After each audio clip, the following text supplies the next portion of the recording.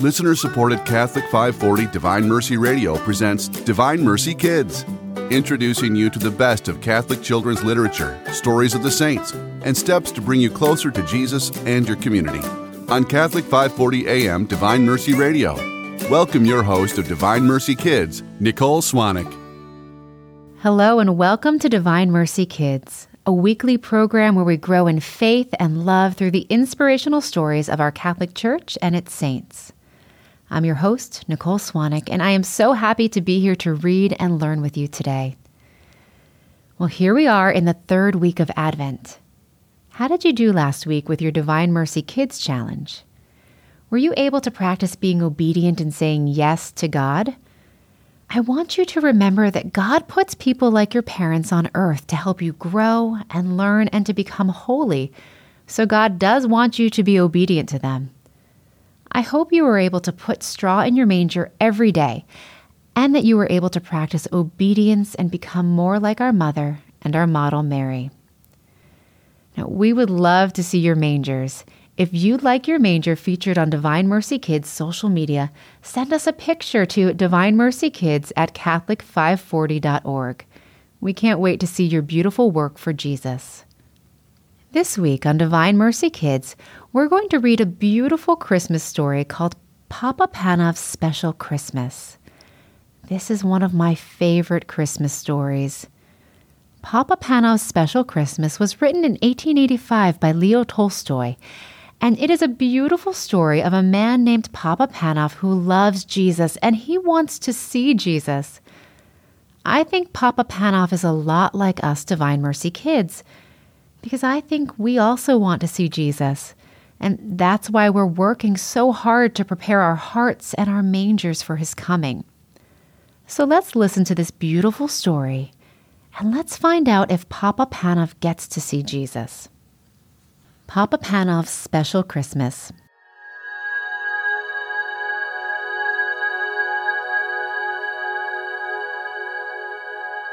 It was Christmas Eve, and although it was still afternoon, lights had begun to appear in the shops and the houses of the little Russian village, for the short winter day was nearly over.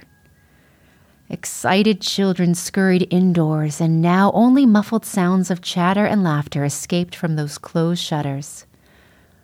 Old Papa Panov, the village shoemaker, stepped outside his shop to take one last look around. The sound of happiness, the bright lights, and the faint but delicious smells of Christmas cooking reminded him of past Christmas times, when his wife had still been alive, and his own children little. Now they had gone. His usually cheerful face, with the little laughter wrinkles behind the round steel spectacles, looked sad now. But he went back indoors with a firm step, put up the shutters and set a pot of coffee up to heat on the charcoal stove. Then, with a sigh, he settled into his big armchair. Papa Panov did not often read, but tonight he pulled down the big old family Bible, and slowly tracing the lines with one forefinger, he read again the Christmas story. He read how Mary and Joseph, tired by their journey to Bethlehem, found no room for them at the inn, so that Mary's little baby was born in the cowshed. Oh dear, exclaimed Papa Panov.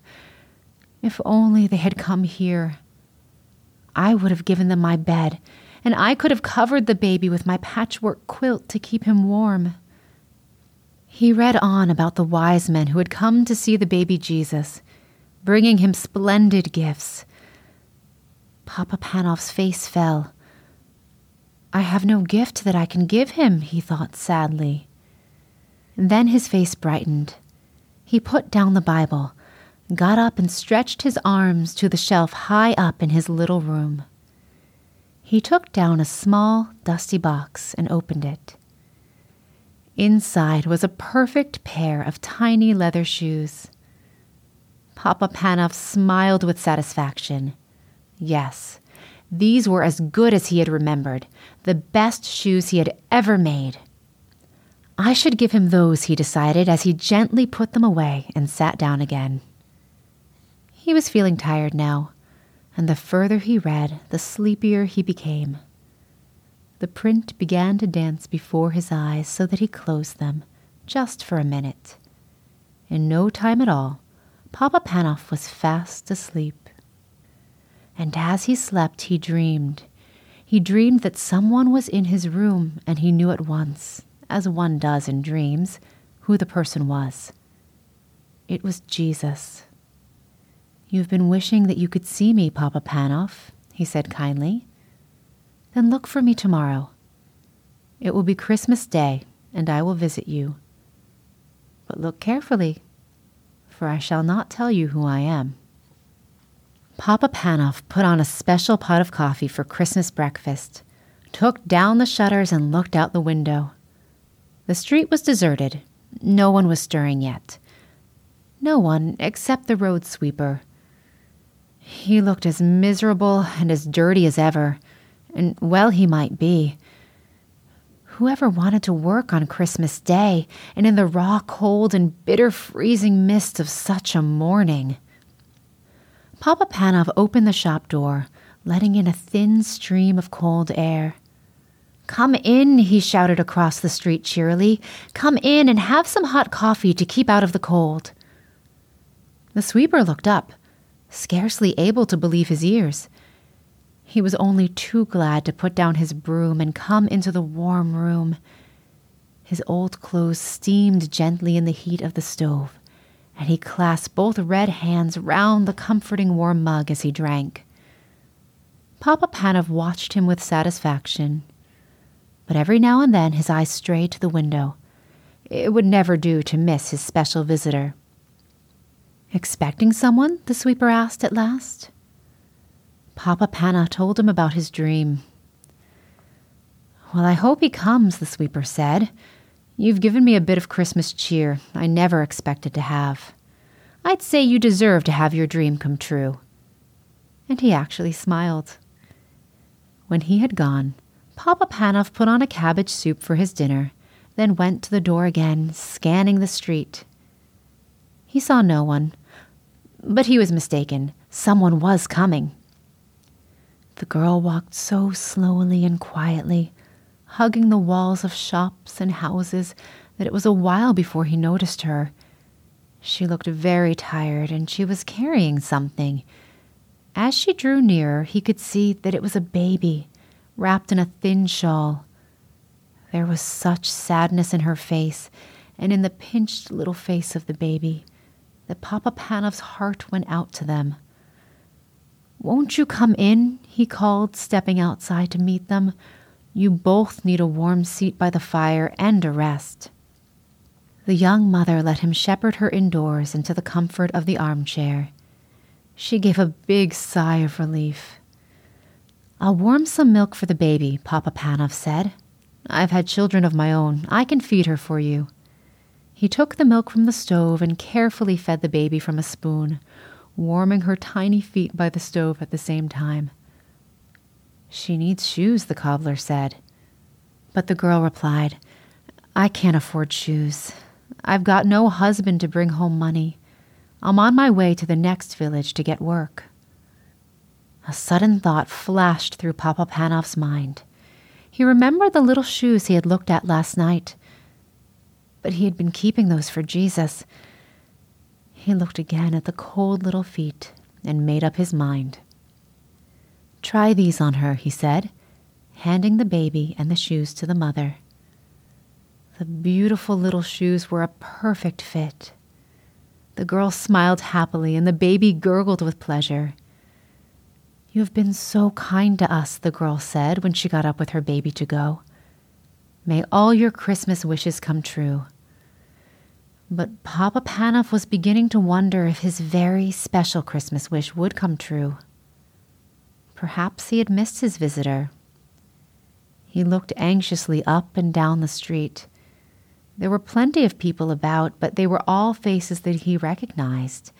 They were neighbors going to call on their families. They nodded and smiled and wished him Happy Christmas. Or beggars, and Papa Panov hurried indoors to fetch them hot soup and a generous hunk of bread, hurrying out again in case he missed the important stranger. All too soon, the winter dusk fell. When Papa Panov next went to the door and strained his eyes, he could no longer make out the passers-by. Most were home and indoors by now anyway. He walked slowly back into his room at last, put up the shutters, and sat down wearily in his armchair. So it had been just a dream after all. Jesus had not come. Then all at once he knew that he was no longer alone in the room. This was not a dream, for he was wide awake. At first, he seemed to see before his eyes the long stream of people who had come to him that day. He saw again the old road sweeper, the young mother and her baby, and the beggars he had fed. As they passed, each whispered, "Didn't you see me, Papa Panov?" "Who are you?" he called out, bewildered. Then another voice answered him. It was the voice from his dream, the voice of Jesus.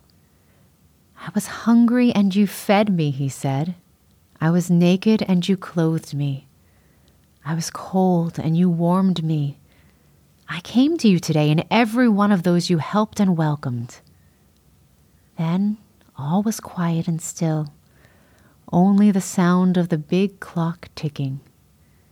A great peace and happiness seemed to fill the room, overflowing Papa Panov's heart until he wanted to burst out, singing and laughing and dancing with joy. "So he did come after all," was all that he said. The end.